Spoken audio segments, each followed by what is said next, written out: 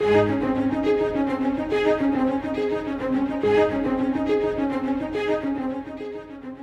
uncertain days, it is important to remember that our world is getting ready to meet God. We are all getting ready to meet Him. The King is coming. Today, we join Scott Pauley in walking through the final book of the Bible, the revelation of Jesus Christ.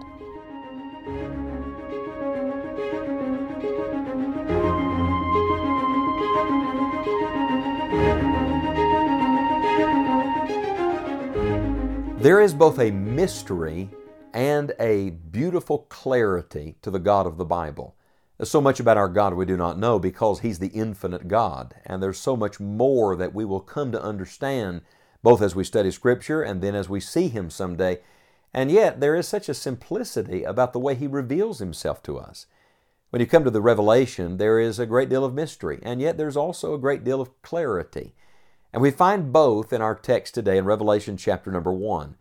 God is speaking in Revelation 1 and verse number 11, saying, I am Alpha and Omega, the first and the last, and what thou seest, write in a book, and send it unto the 7 churches which are in Asia, unto Ephesus, and unto Smyrna, and unto Pergamos, and unto Thyatira, and unto Sardis, and unto Philadelphia, and unto Laodicea. And I want to pause just a moment and say, aren't you glad that God wrote it in a book? And we have the book. And we get to study the book.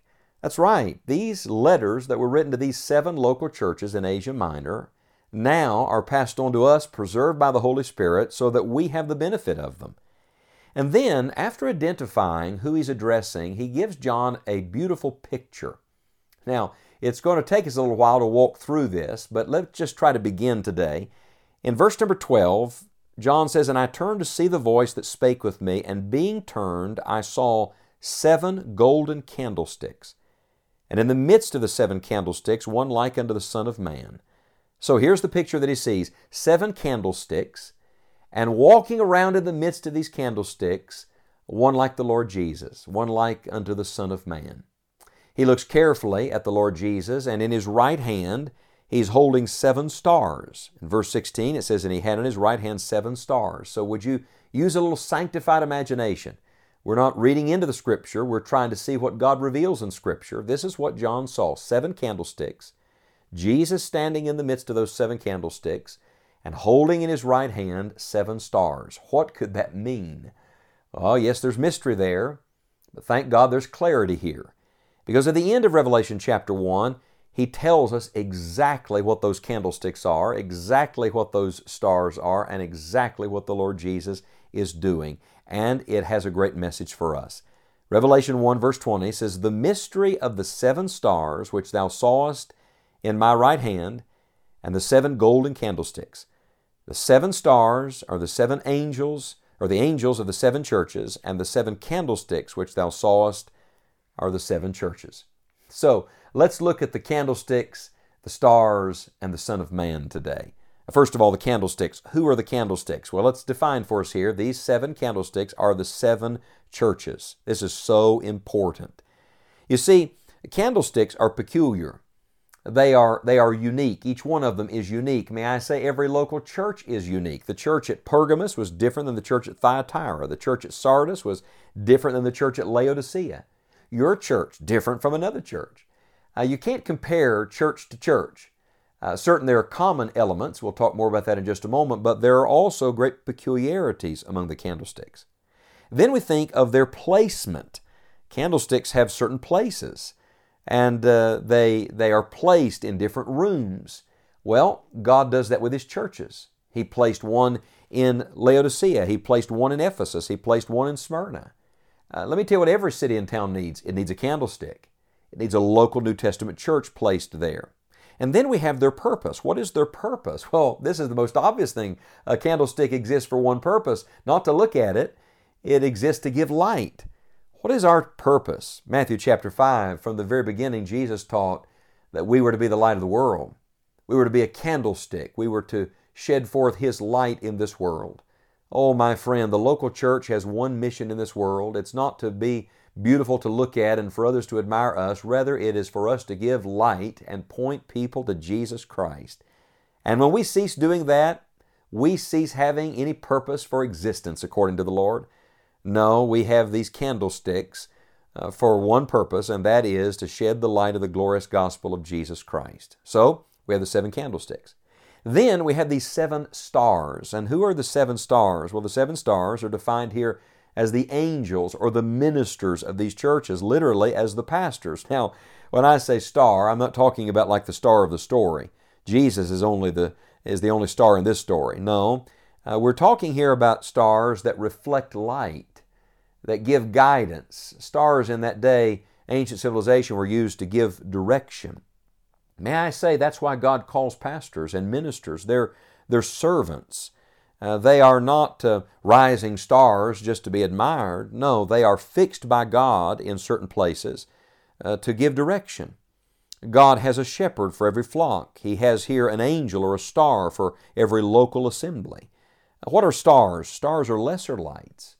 The minister's nothing without the Lord. The only light we have and the only glory we have is that which we reflect of the Lord to other people.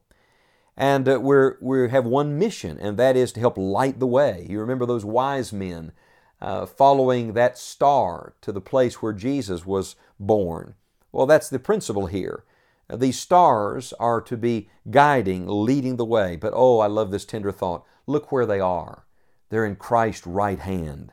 They're near to the Lord Jesus, a place of security and protection and intimacy. Oh, isn't that wonderful? He's the one who gives them their power. He's the one who holds them. He's the one who flings them out where He wants them and places them where He wants them to be. They tell me that stars continue to burn because of consistent little nuclear explosions within them. Oh, friend, there must always be an internal power if there's going to be an external light. And so the minister is God's angel here, that's the word for messenger, to simply guide the way. But now here's the important thing. You have 7 candlesticks, 7 churches. You have 7 stars, 7 ministers or messengers. But watch this, you have one Son of Man, one Lord Jesus Christ. You see, the common denominator in every church and for every minister is one thing. It is the Lord Jesus Christ. Now let me point out just a couple of things about Him that we see. First of all, where is He? He's in the midst. I like this. Someone said, where's Jesus today? He's walking in the midst of His churches. He's always in the midst. From the very beginning in Luke chapter number 2, when they were looking for Jesus, where did they find Him? He was sitting in the midst of the doctors and lawyers, hearing them and answering their questions. He's always in the midst of the storm. He's in the midst of the difficulty. And friend, He's in the midst of His churches today. And then this expression, Son of Man. Certainly, He is the glorified, exalted, ascended, risen Christ. He's the one soon coming again. The King is coming. But here it is the title of His humanity and humility that is used. What's He doing? He's identifying with us. He is coming near to His people. He is identifying with churches and with ministers as the Son of Man. We have not a high priest which cannot be touched with the feelings of our infirmities, but was in all points tempted like as we are, yet without sin. Let me tell you what the great mystery is. The great mystery is that the Lord Jesus Christ is among His people.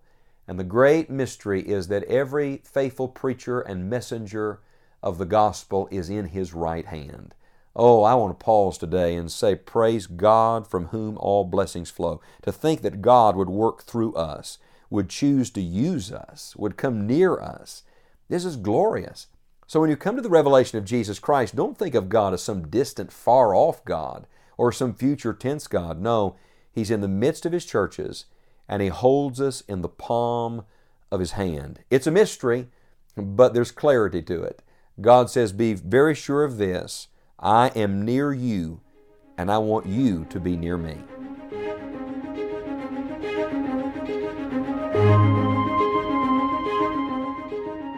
The purpose of all Scripture is to see God. In Revelation, the curtain is pulled back and we are reminded not to simply look at world events, but to look to Christ.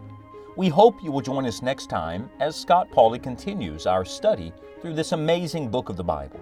You may also join us right now for additional studies and a library of helpful resources at enjoyingthejourney.org. You will find several new features at our online home, and we trust they will be a blessing to you as you walk with God. Plan to visit us each day at enjoyingthejourney.org, and we look forward to returning to Revelation on our next broadcast. Keep your eyes on Christ and look up. The King is coming.